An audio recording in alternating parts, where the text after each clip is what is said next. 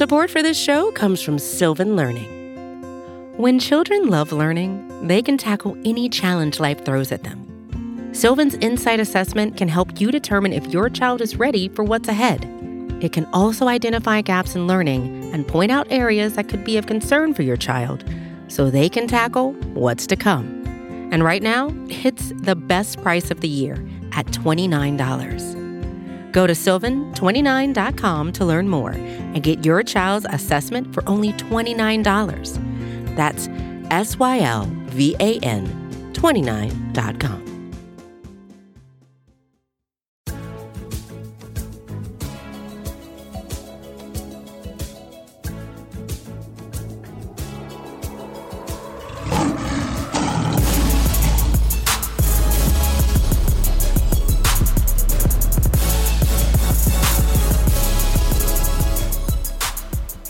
And welcome to the Pride of Detroit PODcast, prideofdetroit.com, Pride of Detroit on Twitter, Pride of Detroit on Facebook. You know where to find us. We do this every week and remind you all the time every week. And I don't know why I sound like this right now because we're live on twitch.tv/Pride of Detroit, where the Lions talk never stops. We do Detroit Lions and Detroit Lions only, as much as I would like to do other things sometimes. But I get pulled back in to continue to talk about this team only, and that's all we do around here, except when we're just being weird.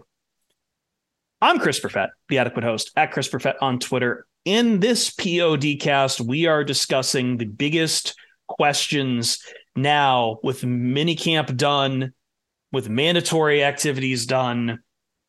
There's still big questions, and we're going to answer them to help me do that is Jeremy Reisman, the fearless leader, the man who has conquered the media room at Allen Park, at Detroit on Lion, showing his ass to the world each day, every day. Hello, Jeremy. Let me adjust my crown here. Hold on 1 sec. That's not crown. That's your graying hair. Hey, how dare you? Happy Father's Day to everyone. Happy Juneteenth to everyone. Hope everyone's having a good holiday weekend. Nice to have a little bit of an extra day off and commemorate some people that deserve it. Absolutely. I spent my Father's Day was so extended because I spent the entire time all 5 days of the US Open up there with my dad. So, and I am recovering from it still. So to help us understand Father's Day is a real dad, Ryan Matthews. Back is the motherfucking rock god. At Ryan_POD, who has a great baby who just turned a year old too. I do. Happy belated birthday to Teddy. Yeah, happy belated birthday to Teddy. I'm not the stepdad. I'm just the dad who stepped up. Okay. Stitch that on a pillow. Probably could make a good bit of money with those. Anyway, let's talk about the Lions. As I said, we like to talk about the Lions here. We've got very big questions about the Lions, Jeremy, because I think this is the part of the season where we've all got well and good on the Kool-Aid at this point. We've all got plenty of things to talk about from the practices that have gone on, but not everything's answered. And not everything will be answered, even with training camp. But we've got plenty of time until training camp. So we've divided this up, offense, defense, as we always do. And I guess the big question lingering in my mind right now, Jeremy, is I look at this offense, which was very good last year. Not the best in the league, but they scored a lot of points when they had to. But we've seen this before. Young offensive coordinator. Can the Lions stave off regression? Can they avoid falling into the pit? Because with the way their defense worked in past years, they really needed an offense to keep in these kind of games. And we'll talk about the defense in a second, but the last thing the Lions could really, really want right now, especially with how much they pump each year into the offense, into the wide receivers groups, into Jahmyr Gibbs this draft season, continuing to put their trust in Jared Goff. We're going to get to all of that, but that's the overarching question, Jeremy. Can the Lions stave off regression? Yeah, I mean, it's all about proving consistency, proving that you aren't some 1 year flash in the pan. And there's no, lingering, I guess, concern that it should happen. But at the same time, you have to go out and prove it, right? If this team is going to be a long-term successful team like we think it is, they need to prove that they can do it long-term. And yeah, you can get hot for a full season and then drop off. It happens all the time in the NFL. But if you can, even like a second year, I think, of consistency makes you believe maybe in your quarterback, makes you believe in your offensive coordinator, makes you believe that this team is on the right course, because year to year consistency is more common, I would say, on the offensive side of the ball than it is the defensive side of the ball. So if the Lions can show that consistency, there's probably a longer, road where this offense is going to continue to be a top 5 offense or top 10 offense or whatever it is. And if you can be a top 5, top 10 offense in this league, guess what? You're going to be in the conversation to be in the playoffs. You're going to be in the conversation to maybe make a Super Bowl. So, yeah, I agree. That is the biggest question facing the Lions offense, but there's obviously a lot of sub questions to that main question. So I guess I want to throw it to Ryan. Like, what's like your maybe biggest question, more specific question about the offensive side of the ball? Well, I think you touched on it a little bit, but it's the idea of like, where is that model of consistency? Like, what can this Lions offense count on week in and week out being their bread and butter? Like, if the going gets tough, when are they going to get going? How are they going to get going? You look at the way that they completely reinvented their backfield. David Montgomery comes in as a guy who has a career 3.9 yards per carry. Is that going to be your mode of consistency? Is it going to be, hey, we can count on David Montgomery behind this offensive line in Detroit? He's going to be the guy that kind of gets things going, right? He's not, you think that maybe Jahmyr Gibbs might be the spark plug, but I don't know if this is car talk. It feels like David Montgomery might be like the drive shaft. I don't know, the serpentine belt. We're really lost in it already. We're bringing back car talk for 2023. This bodes very well. That was a bit we were doing in the depths of some very bored Patricia years. We'll talk about running backs in a second, because I do. It is fascinating to me, though, right? Because I think, as we've always talked about in the 2 years we've had Dan Campbell, they keep talking about wanting to run the football. And I know in the modern NFL, there's no such thing as a dominant run first team, but as much as they run the football, in reality, it always keeps going back through the hands of Jared Goff at the end of the day. And this is where we get into trouble, because I think one of the question marks going into 2023 is Jared Goff. Not even doing the hater thing, but doing that.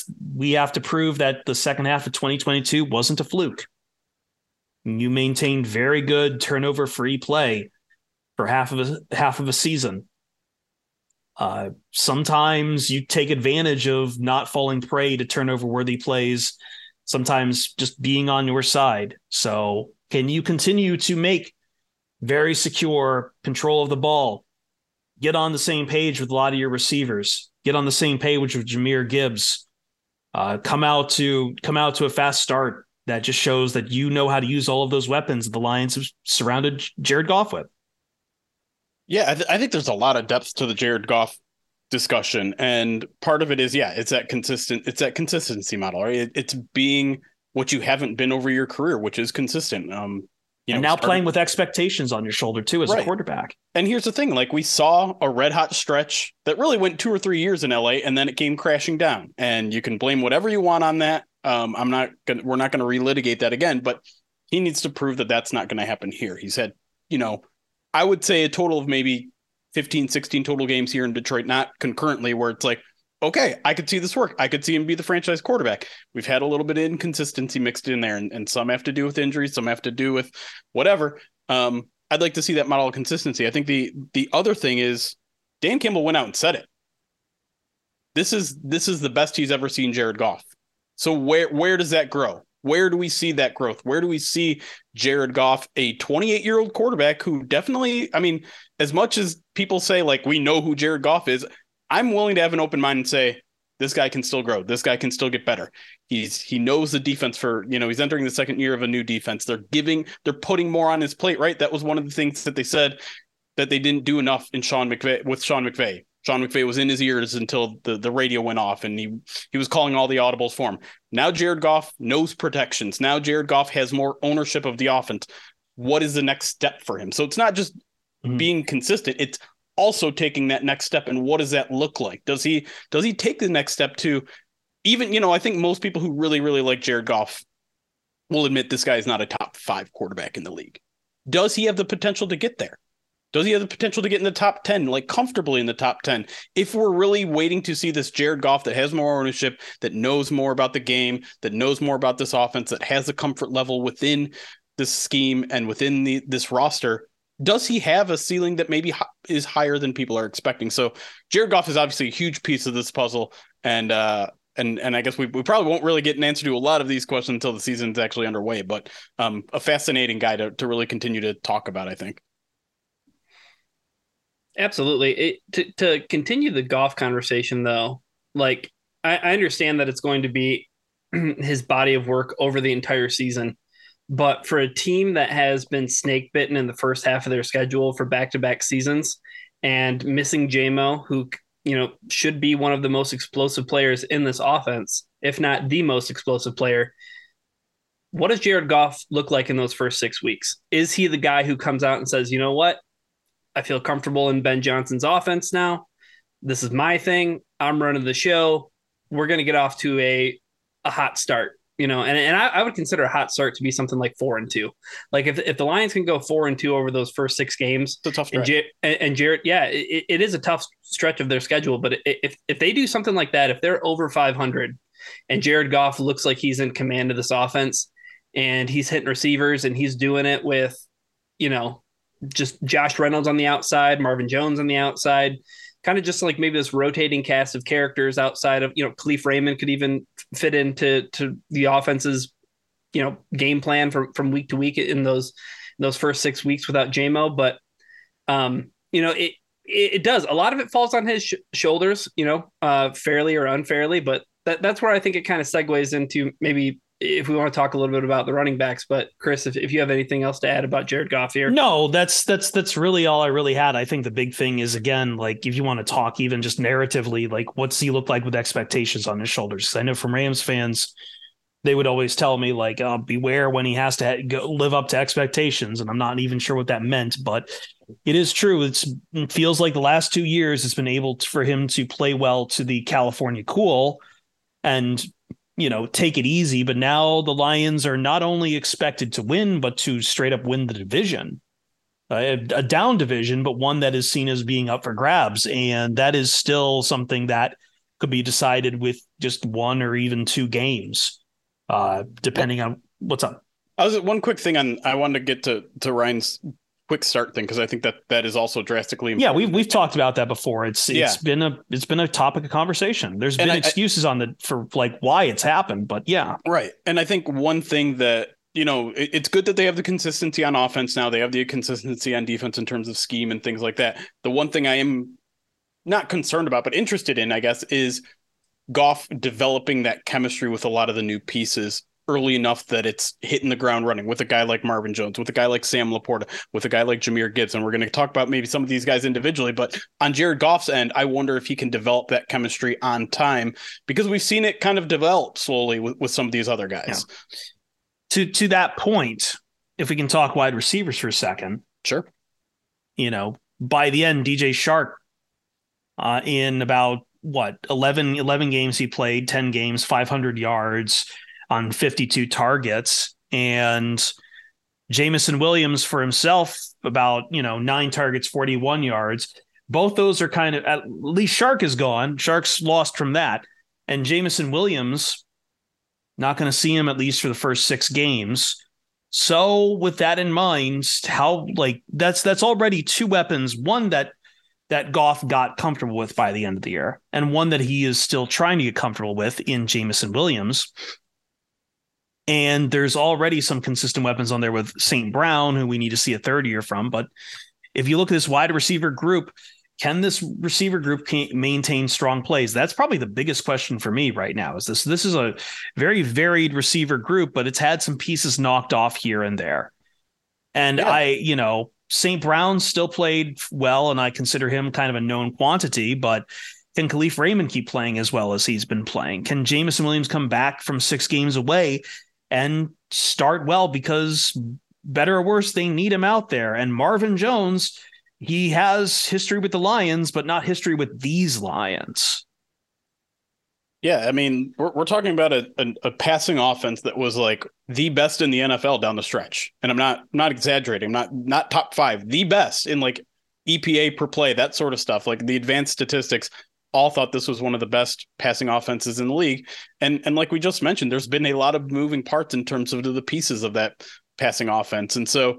I'm not saying that the receiving core is horrible. I know it ranked like 24th or something in PFF recent rankings, which, I mean, it's not completely off base, but it's also like it's not even including Jameson Williams because he's an unknown quantity at this point. So when we're talking, especially when we're talking about those early starts, I am kind of wondering, like, specifically what's happening on the outside, because I think we've talked about it before. We know that they're going to be able to attack the middle of the field. We know that they're going to attack the short to intermediate routes. Who is going to test defenses wide and deep? Because the Lions haven't had a ton of historic success on that. And when they did, it was mostly a guy like DJ Chark, who's no longer on the team. Khalif Raymond is a guy who they targeted a bunch, who caught maybe 1 or 2 of those deep balls, but he's not that guy. That's not his game. Can Marvin Jones still be effective at that? Will Jared Goff trust Marvin Jones, a guy who doesn't get a ton of separation? This team doesn't have to be a home run hitting offense to be efficient. In fact, they pretty much lived and died by just chopping up offense or defenses 7-8 yards at a time, and that's fine. But I know this team really wants to get those big chunk plays, and really, in order to be a consistently successful team, I think you need some of those chunk plays. So where does it come from the wide receiving core? I'm not sure. I think there's this element too with JMO's absence in the first 6 games. This offense is kind of it's the plane that's being built in the air, so to speak. You know what I mean? Yeah. And you saw the way that JMO was integrated very late into the season, and who knows what they could put on his plate in terms of getting ready and things like that. But I don't know. He's just the key to unlocking this offense. And I talked about it in the last podcast and talked about it when you, Eric, and I were on Twitter Spaces. But like, if he is a guy who plays big time, this offense, I mean, I don't know what can stop it. I really don't. Like, I view this as an offense that you have guys like Amon-Ra St. Brown who can attack all the spaces and find the soft spots and zones and do all the cool things that he can do.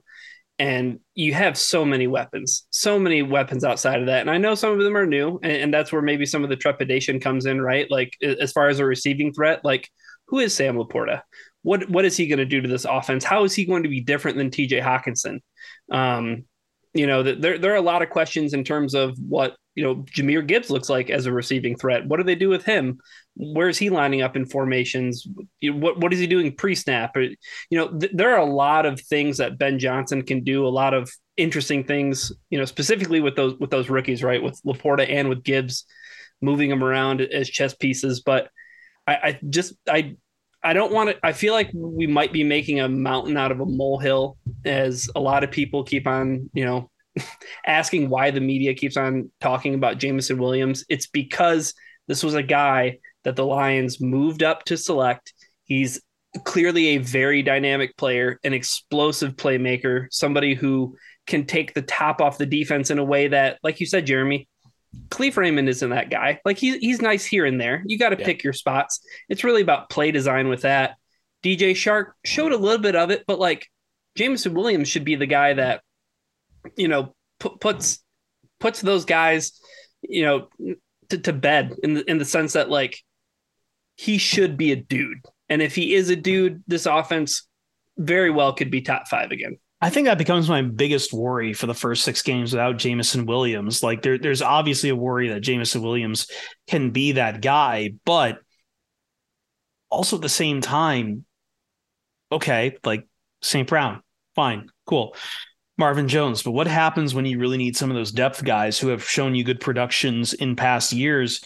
Ask for them to step up, and they just can't repeat the same performances that they've done. Like Tom Kennedy, Khalif Raymond, I know they're fan favorites, but I think we do this every year, Ryan. We kind of ask for guys who have really good by their standard seasons to then repeat it. And it's hard to do that. Yeah. And who might honestly have the hardest time repeating in this entire offense, it's Ben Johnson. I really think that maybe he has there are a lot of expectations with a lot of guys, but this is a guy we were talking about. Hey, he should be a head coaching candidate, like for sure. There was a lot of worry around Detroit that if Ben Johnson doesn't return, what does this offense do? Like, how does it pick up the pieces and move forward without Ben Johnson? And I, I don't know. Like, I understand a lot of people. Hey, the Lions didn't have Jameson Williams for the entire season, and their offense looked just fine. All right. Well, hey, the entire league has a year's worth of tape on Ben Johnson. Okay. So now it's time for Ben Johnson to get extra creative, but he has the pieces to do it. Yeah, I think it's a fascinating year for Ben Johnson, and we talked about this, when he decided to come back, how much of a relative risk it is for him to turn down potentially a head coaching job to come back, because there's never a guarantee that you're going to see the same success year to year. It could be a quarterback getting injured, it could be people figuring you out. It's not doing a good enough job self-scouting. We kind of have a long history here in Detroit of having an offensive coordinator that looks really great for a stretch of time and trails off. Everyone, like, I wore my Jim Bob Cooter for President shirt earlier today. Now I'm not saying that Ben Johnson is anything like that. I do have a confidence in Ben Johnson that I never had in some of those other guys, and he's young. He's had experience under a ton of different proteges. I have a lot of confidence in Ben Johnson. Still has to go out there and prove it, right? It's the same thing that the Lions players and coaches are saying. Is like, yeah, we've put a lot of good stuff out there, especially towards the end of last year, but we still have to go out there and prove it. And so I don't think Ben Johnson is going to fizzle out, but I need to actually see it to know that it's not going to happen, right? Like, he has to go out there and do it. And like you said, Ryan, I don't think there's any excuses that he could pull other than maybe a drastic injury here or there too, because they have enough talented weapons. They have that stellar offensive line that is going to continue to play well, and they have a quarterback who is well versed in the system. So there's a lot of pressure on Ben Johnson too, because there's a lot of expectation, right? That it's not like his job's on the line or anything, but expectations are high. He has to continue to meet those expectations. I think his next job might be on the line. I think that's kind of the theme running through the entire offense, is that expectations have been set. We're asking people to meet it, be it Ben Johnson, Jameson Williams, Jared Goff. Yeah. And especially the running backs. But sorry, you were going to say something there, Jeremy. I think you're nailing it, right? It's the bar. The bar has been raised. Bar was set. Can everyone now reach the bar? And yeah, let's talk about the running backs, because the running backs are a perfect example. This is fascinating, because I feel like, though, all of our expectations on the running backs is because of a running back group that's not there anymore. Right. Like, not just that, but like the running backs coach is gone as well. Sure. Like, the entire unit is different now. There's no Deuce Staley to coach. There's no DeAndre Swift. There's no, break my heart every time, Jamal Williams. There is David Montgomery, and there is Jahmyr Gibbs. And I think the expectation, if we're going to continue that theme, is they're going to do what Jamal and Swift did, but better. Swift obviously to Gibbs to replace and do better, and to maybe bring even more of a pass catching game to it, and Montgomery to do the things Jamal Williams did, but better, which seems insane because we're talking about Jamal Williams had a season where he was breaking team records for touchdowns by a running back. So that's a high bar to clear already. And you're asking it on guys who are playing for their first year for the team, one of which is a rookie. Yeah. Now, granted, a top 15 pick, but a rookie. I don't know how anyone can meet those expectations. They're high, but I mean, the Lions made those changes for a reason, right? They made those quote unquote upgrades for a reason. And part of it, I'm sure, is like, let's get younger at both those positions, right? David Montgomery is younger than Jamal Williams. Jahmyr Gibbs, obviously a little bit younger than DeAndre Swift. Let's get cheaper with drafting a guy instead of, staring down the barrel of paying DeAndre Swift, which probably wasn't going to happen anyways. But I think they've used both those moves as an improvement as well. Like, we know they wanted to bring Jamal back, so it wasn't like they were reaching out to get David Montgomery because they really wanted to upgrade. It was like, okay, we're not going to pay this guy. He's asking for too much. Let's go get another guy who we think is either on the same level or better and pay him what we probably would have paid Jamal. You go out and you draft Jahmyr Gibbs clearly because you think he's an upgrade from DeAndre Swift. And so, yeah, coming in with huge expectations, but running backs are a position that you can really make a big impact in your rookie season. And they're certainly expecting that. Like they're getting that relationship between Goff and Jahmyr Gibbs ready already for a reason. That guy is going to have a huge year one impact. I keep saying it. I keep screaming it from the hills. They are going to treat this guy like they treated Alvin Kamara in his rookie season. He is going to get 90 targets. He is going to be a foundation of this offense. And then David Montgomery is the answer to that question that, again, I hear people continually bringing up the quote from either I think it was Ben Johnson, where it's like, we had all these 4 or 5 yard runs that should have been 7, 8, 9 yard runs. Well, you got a guy who breaks a hell of a ton of tackles in David Montgomery now. So at the core of this offense, it's still run game. It's not necessarily we're going to score all of our touchdowns. We're going to gain most of our yards on the ground, but it's what makes the entire machine work. So I guess it's the engine of the car, Ryan. And so the running back core is essential to what they do. And they really do think they've upgraded. But like Chris said, like it's all in theory now. This is all these guys' first year in the scheme. Gibbs' first year in the NFL. Can they go out and meet such high expectations? I certainly think it's possible, but it's not a given. I think that's the main line, I think. Yeah, with the running backs, here's a question I want to ask you guys, and no peeking, no click clacking on your keyboard. Where were the Lions ranked in terms of rushing attempts last year? Do you think that they were top 20, top 15? I'm going to say, with no information in front of me, they were probably 12th. Pretty close. They were 13th. Ooh. Okay. They were 13th, but I mean, just barely behind the Carolina Panthers and barely behind the Tennessee Titans. Okay. I mean, this is a Titans offense that, they missed Derrick Henry for a little bit, but 480 rushing attempts last season. This seems like an offense that should probably have over 500 rushing attempts next year. Like, I think if things go according to plan, this team is in the top 10 in rushing attempts next year. Like, for sure. Not even a question in my mind. Like, you flip it over to what the passing offense was. They were 10th, 588 passing attempts last year.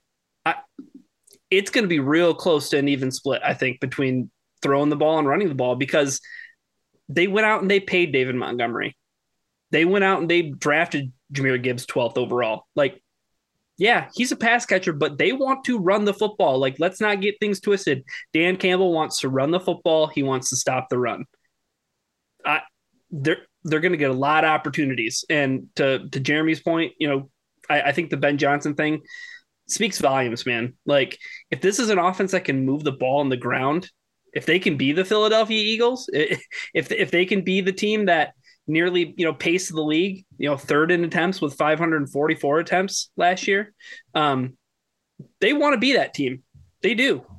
And it opens up everything else, right? Yes. That's the key. Like, Jared Goff is a fantastic play action quarterback. And so I know that's easy to do, though. I know there are advanced statistics out there too that are like, well, it doesn't matter if you're good or bad at running the ball.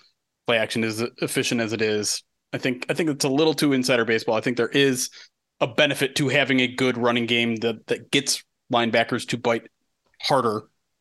Or even just in red zone scenarios. That was the key to, yes, like the Lions offense last year was having a battering ram like Jamal Williams. You can't 100%. How many times have we seen people trying to pass going for those corners in the end zone? And it's awful every time, Jeremy. Fade route is one of the worst plays you can run in the red zone. The devil. Unless you have Calvin Johnson. Unless you have a cheat code, yes. Let's put the offense to the side. We're going to take a break. And when we come back, let's move on to the defense, which I think has bigger questions, but also ones that I'm not sure we can really answer too much on. Another unit in flux, but we talked about sky-high expectations for the offense. I think the defense, we're just asking for competency. We will be right back on the Pride of Detroit PODcast.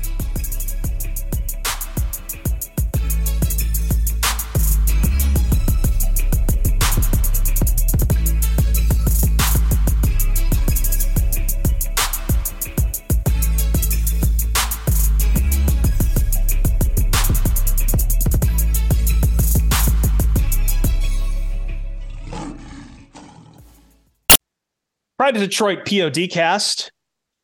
We took a little bit long in the break because I think we're trying to figure out how to really approach the defense with the same kind of optimism that we're talking. We're talking about big questions, and yet we're talking about expectations for the offense. We're talking about expectations and bars being set high and trying to go past it. And I think the big question, when I look at this defense, we talked about Ben Johnson getting looks as being head coach, and this guy has too.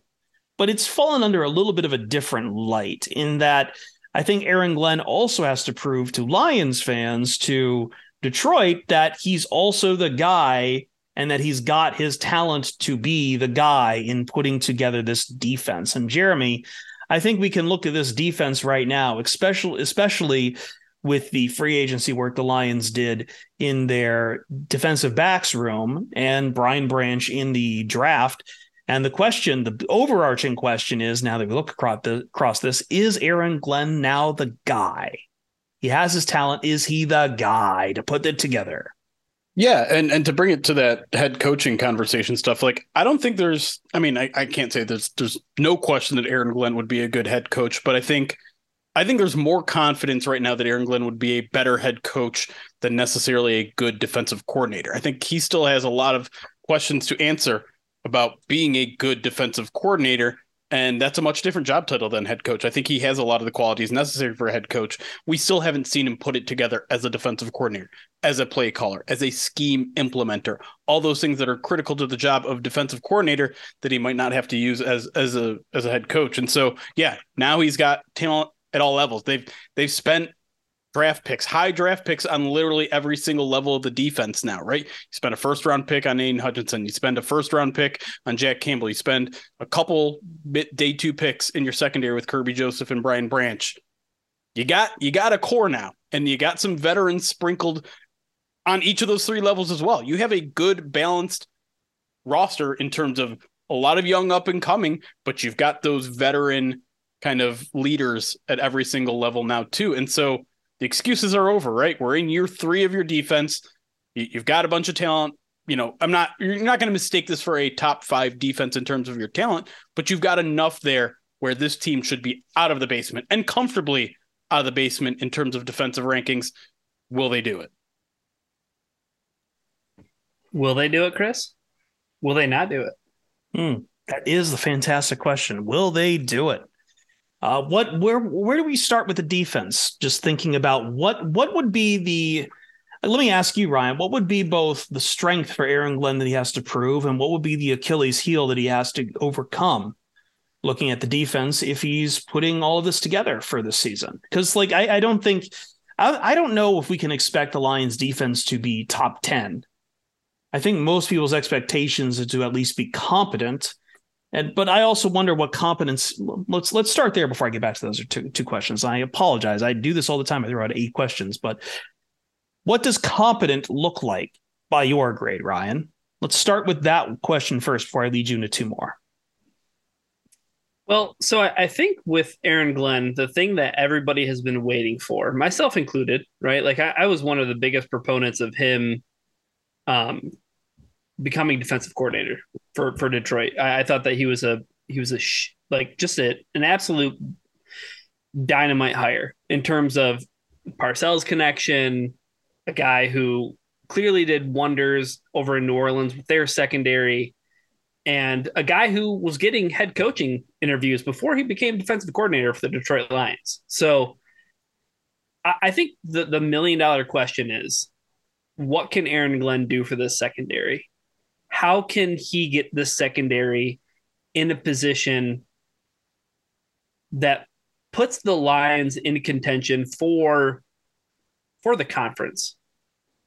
Like I think that's where the expectations are for Aaron Glenn, because if he wants to really take that jump to being a legit candidate for a head coaching position, he needs to have a season where that secondary takes a huge leap.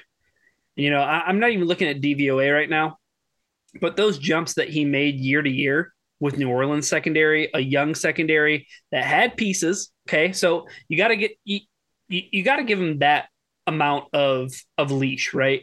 Like, I get it. The Lions secondary has been, for all intents and purposes, a disaster over the first 2 years of him being defensive coordinator, right? Like there are a lot. I mean, the stuff that he's done with rookie players, right? Like the guy who immediately stands out is Kirby Joseph. Right. This is a guy who a year ago, I'm not putting Jeremy on blast, but he was the guy that Jeremy was watching tape of and being like, I don't know if this guy sees the field in year one. Right. Because he has such a steep learning curve. Now we're in a position where we're talking like Kirby Joseph's going to be like Pro Bowl. Kirby Joseph might be all pro safety next year for this Detroit Lions team that has a lot of turnover. So I guess that's the question with Aaron Glenn is what can you do with the turnover? We talk about like on offense, right? Running backs, Scotty Montgomery, he's got a huge job. You got 2 new running backs that are going to play a huge role. Aaron Glenn has Cameron Sutton. He's got Emmanuel Mosley. He's got CJ GJ. He's got Brian Branch. He's got so many different pieces that are being thrown back into the mix. How comfortably do you work Tracy Walker back into everything? Like there's a lot of things that are coming together on the fly.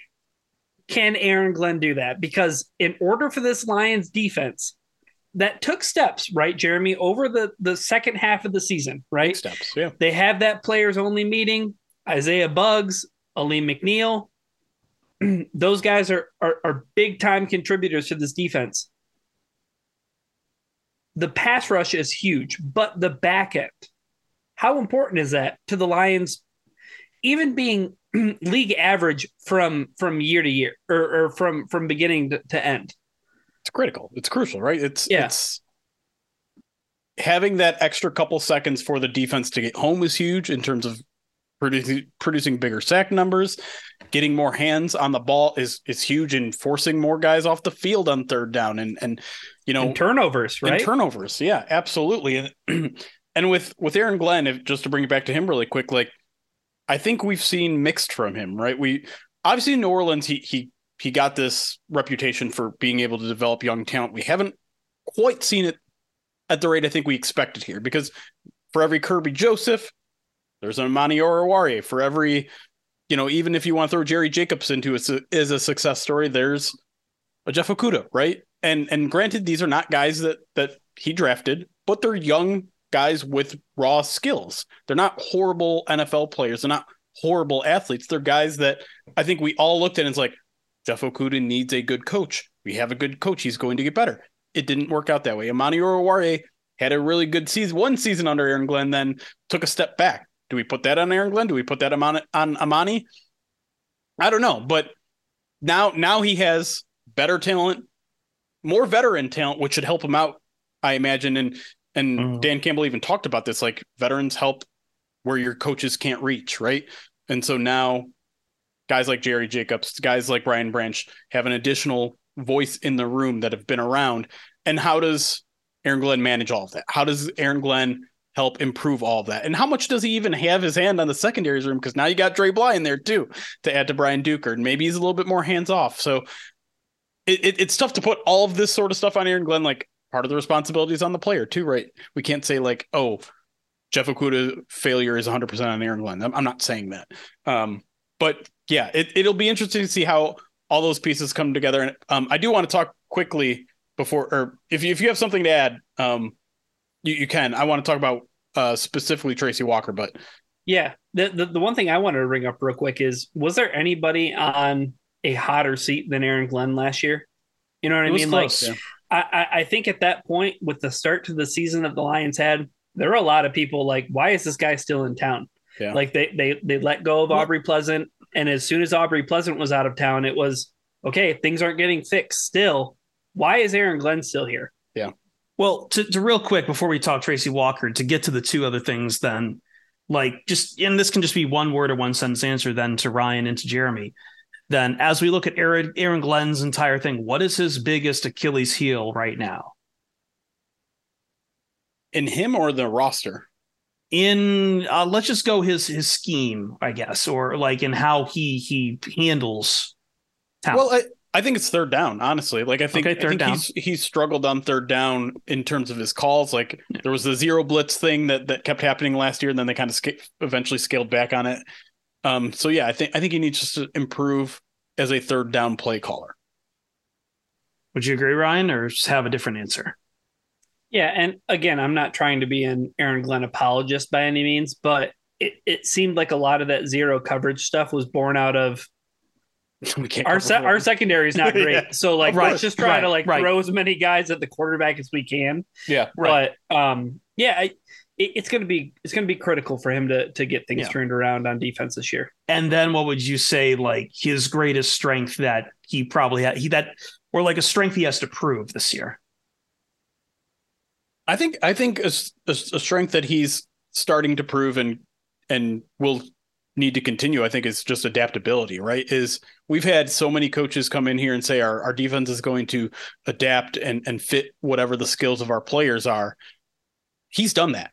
He's like, they didn't start Aiden Hutchinson in a standing up role, and then they kind of moved him to that, and they changed the defense midway through the season, and constantly adapting, which I think is one of his best traits. And so now you got a whole bunch of new players. You're going to have to adapt to those guys. You're going to have to adapt to what Jack Campbell does best and these corners do best. And so just that adaptability, I think he's going to continue to have to build upon this year. Yeah, it's what I said at the beginning. It's the secondary. The secondary has to really hold its weight. It's got to do a better job of disrupting the timing of plays. I think that was everybody's big thing about the Miami game, right? And that's ultimately what led to Aubrey Pleasant getting sent out of town was, hey, there's some miscommunication in terms of why aren't the corners jamming and things like that. And if you're disrupting the timing, that's going to give just that amount of time that you need for your pass rush to get home, right? Or at least throw things off. And that's going to be so important for this defense. All right. With those one sentence answers now done. This is a long sentence. You're welcome. I know. I can, every time I do that, I'm like, you know what? I should probably not try to tee those up. Whose fault is it at that point? It's mine. I should know the groceries that I've bought that I actually haven't bought actually. But I think though, the commonality in those, you mentioned it, Ryan, is the secondary, and Jeremy, you mentioned adaptability. And I think we've talked about looking at all these cornerbacks. I think we had a question that we answered on one of our previous podcasts about, a lot of people keep asking us about stuff like CB2, and there's not really such a thing, or like outside CB2, and there's so many just straight defensive backs with a lot of versatility, a lot of flexibility. I think we were actually, I'm sorry, not CB2, but I think we were talking was it slot corner we were discussing? I don't remember, but either way, the idea came up is that versatility, adaptability, but it still needs a leader in the room, and that's Tracy Walker. And I don't know where, looking at this season, do you have questions about Tracy Walker? Do you have questions about Walker's performance, what he can do going into this year? Yeah, I do. I think a lot of people are just kind of under the assumption is like, oh, well, he's cleared to play. He's cleared to practice. He's going to come in training camp day one and just be there. So everything's going to be great. But even taking the Achilles injury away, I think he has a ton to prove as a player. I don't think he's put together the kind of season that he's capable of yet. And part of that is because of the injury. Part of it is because of inconsistent play. Part of it is because he didn't have a good supporting cast. Well, he's got a lot of that now. But at the same time, he is in less than year one off of that Achilles injury. And that is not something that you just slide back in and you're great. Right. We heard Steve Hyden, the tight ends coach, talk about ACLs and how that first year return from the ACL is you're never feeling quite yourself. I know we all watch these videos of Tracy Walker and he's running like a normal person would run. He looks completely healed, but I'm not so certain that he's going to step in day one and just be like, well, I'm an above average safety again. Like I'm in this lineup and everything is going to be perfect. It's a mental thing, right? Like Jeff Okudah talked about it a lot, and the mental hurdle that you have to clear. And That's the thing about this Lions defense, though, is you look at it and it's been so snake bitten by injuries in terms of a lot of the players that are supposed to, or at least were supposed to be foundational pieces, right? Jeff Okudah with the Achilles, Romeo Okwara, who signs a big deal. He suffered the Achilles injury. Levi Onwuzurike, a second-round pick. That's supposed to be a cornerstone to your team. Even a third-round pick like Ifeatu Melifonwu, that's supposed to be a guy who contributes on game day. A lot of the injuries the Lions have to overcome, and that includes Tracy Walker as well, and it includes Emmanuel Mosley too, right? Like coming off the ACL injury. So, I think that there's the secondary has a lot of question marks. The spot that I'm kind of most interested in though with this defense, where I could see like on a week in, week out basis last year, where they just needed improved play. It's at the second level. The linebackers, in terms of the Lions being the team that they want to be, that I talked about in the first segment, Dan Campbell, I want to run the ball. I want to stop the run. If you want to stop the run, I think they have the dudes up front now to do it, right? I think they have Aleem McNeil. They have a bunch of edge guys who are good run defenders, right? Like Aiden, Josh Pascal, Romeo Okwara if he gets healthy. These guys, John Kaminsky, all guys that are really good against the run, okay? It's about those linebackers and their run fits. And I don't know if anybody on the defense might have more pressure on them to perform immediately as the 18th pick overall. It's Jack Campbell. Like this linebackers, a lot of expectations, right? And even Alex Anzalone signed a big contract extension for this regime. That was a big contract. I'll go ahead and say it. I think linebackers might have the most questions about them because, yes, you mentioned Jack Campbell. That's a lot to put on a rookie linebacker to be like, we're talking about getting him the green dot at some point in the season. Like that's a huge responsibility for a guy who's just a rookie year and by the way, for a position where we just don't see many moonshots anymore. We're just hoping the guy is that moonshot. Meanwhile, Anzalone just had a phenomenal season. They gave him a lot of money, and until Campbell's that guy, Anzalone is that guy. And I think fans have just kind of accepted the flash of Rodrigo last year as, that's who he's going to be every year. And Rodrigo himself needs to prove that he can be a linebacker who's in there who can play regularly and dominate and just contribute regularly, Jeremy. Yeah, a lot of questions here. There are. Jeremy, real quick, the question that I want to ask you is, and Chris is kind of alluding to it, like it seems like the linebacker position, even though Anzalone seems like a surefire starter, right? Yeah. And you hope that Jack Campbell's there too. But it seems like there's a lot of uncertainty in terms of what that group is going to look like, not only in terms of, who's starting, but like how they perform. Yeah. Mm-hmm. Well, here's the thing. I thought the Lions had okay linebacker play last year. I do. And I know I would agree with that. But again, I guess the thing on Anzalone is like, the year before it wasn't okay play. Right. But I think there is something to be said about having more talent. Or like I believe his excuse. I believe his excuse that once you surround yourself with players that are a little bit more comfortable, that you're a little bit more comfortable with, you aren't trying to overcompensate. Everyone is doing their own job, and that should continue this year. The question I have is what does better linebacker play look like? I know everyone, gets all white-knuckled when talking about the run defense last year. I maintain it got better, significantly better in the second half of the season. I know all of you are screaming Carolina game. One game. They shut down Saquon Barkley. They shut down the Packers for 2 games. Unsafe field conditions. Unsafe field, sure, whatever. Like I am willing to give them a 1-game grace period for a couple of months where they really did become a good run defense, not just an average one, a good one. And so when you add Jack Campbell to the mix, where do we see that improvement? Where do we see the linebacker? Like, are we seeing better coverage? Are we seeing guys that can cover tight ends? Are we seeing more pass rush? Are these guys going to be a little bit more aggressive in what they do? Again, we talk about versatility in the secondary a whole bunch and how that opens up a lot of things that they can do. I think if you get a guy like Jack Campbell, who I think they might send on blitzes more than he saw at Iowa. In fact, I feel like coaches have hinted at it. Okay, well, what does that open up them to do? Like, what does that open up for Alex Anzalone to do? We've heard a ton about Derek Barnes.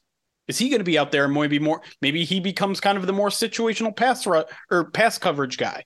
Like, there's a lot more I think you can do at the linebacker level now that Jack Campbell's in the mix. And if there's anything we know from how they've used their linebackers in the past, sometimes they will have some situational guys in there. And so we focus on the 2 starters, but I think 3 and maybe even 4, whether it's Barnes, Rodriguez, or whoever, like, I think those guys are going to have some more significant roles than maybe we're talking about. And so what does that do to the overall unit? But I will go back to Ryan's point that, yeah, there's a ton of pressure on Jack Campbell because people have been frustrated with the linebacker play. I don't think it's been as bad as people have advertised, but there's a lot of pressure on him. And to make that, I guess, run game look maybe a little bit more consistent for a 17-game span rather than a 6 or 7-game span.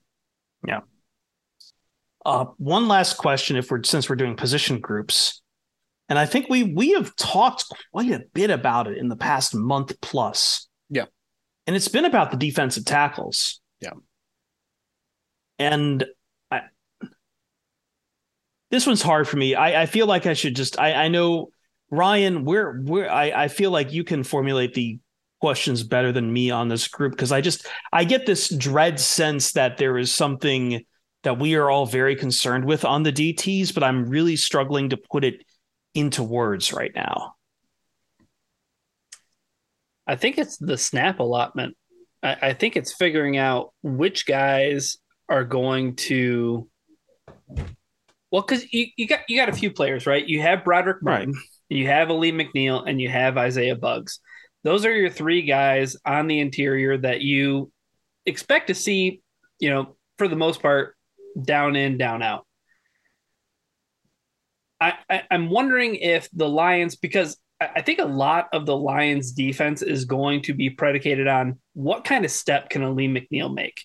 Because if he can make that, hey, I'm a Pro Bowler kind of guy step, I'm not trying to throw all pro in there, but and I'm not even trying to say, hey, can you be Chris Jones, or hey, can you be Quinnen Williams? Can you be more like the guy that was in the Giants game than you are the guy who was kind of MIA for the first, 6, 7, 8 weeks of the season?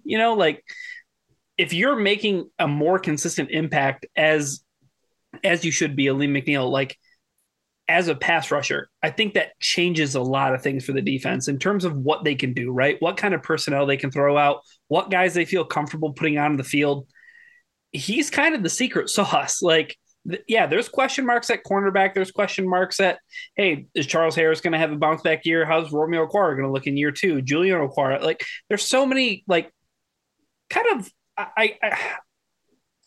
not trying to use the word serious questions, but those kind of seem they have contingency plans in other places. You know what I mean? Yep. Beyond Alim McNeill. Yeah. That's my whole overall point, which is donde está la defensive tackle? Right. And I don't want to try to create panic here, because I think Lions fans already know, they're not quite happy with this defensive tackle room. Lions fans, very easy to panic. True. But I think they're right. I think the fact that this unit hinges so much on Alim McNeill, you can't have that in your defensive tackle. You need guys who can step up and play in his place, and they don't have that guy. Broderick Martin might be a guy that can help in some situation, but he's unproven. He's taking a huge step in play from college to the NFL. And the one guy that I think we need to bring into this conversation, because I think he's going to make the team. I think Christian Covington's going to make the team. I think they signed that guy because he's a veteran, and they look at that room and they're like, yeah, that's not good enough.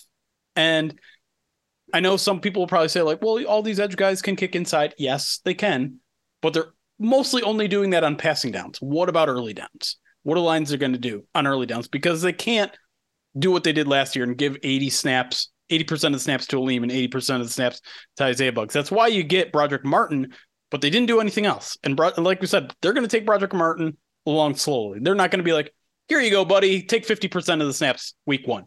That's not going to happen. And so I think that's why bringing Christian Covington in. Yeah. Do you think, though, Is there anything to Levi Onwuzurike? Not until I see it. Like I can't, because here's the conundrum that the Lions are going to face is if he gets it sounds like he's probably not going to be ready for the beginning of training camp. So if at some point in that 6-week period he is ready, do you throw him on the field and try to see what you got in those 6 weeks, or do you keep him on the PUP list for 6 weeks and then hope he's ready? Or because if you put him on the field, then he has to make the team. And is he going to make the team? I don't know, man. I haven't seen the dude play. And so, like, I think the best, you're probably going to keep him on the PUP. That's my opinion. They'll keep him on the PUP, and maybe at some point in the season, he makes it on the field. I'm not banking on it. And so I'm just like throwing my hands up. He's trending in the right direction. That's great. He's getting some on-field work. That's great. I'm still not expecting anything from Levi Onwuzurike in 2023, and I hope to be surprised. I think that's where we'll leave it. Hoping to be surprised. Hoping to be. Well, this was about questions. Some questions aren't always happy. True. What we got this week, Jeremy? A whole bunch coming. We got our midweek mailbag on Wednesday, per usual. We should announce that the call-in shows are back. The call-in shows are back. We are back on Twitter Spaces now. That is our new home. We got them to work. The test run last week was good. If you haven't listened to it, you can go back and listen to that. We haven't settled on a time. I think we'll probably move back to Saturday mornings, but we haven't settled on a time yet. So check our Twitter account for that.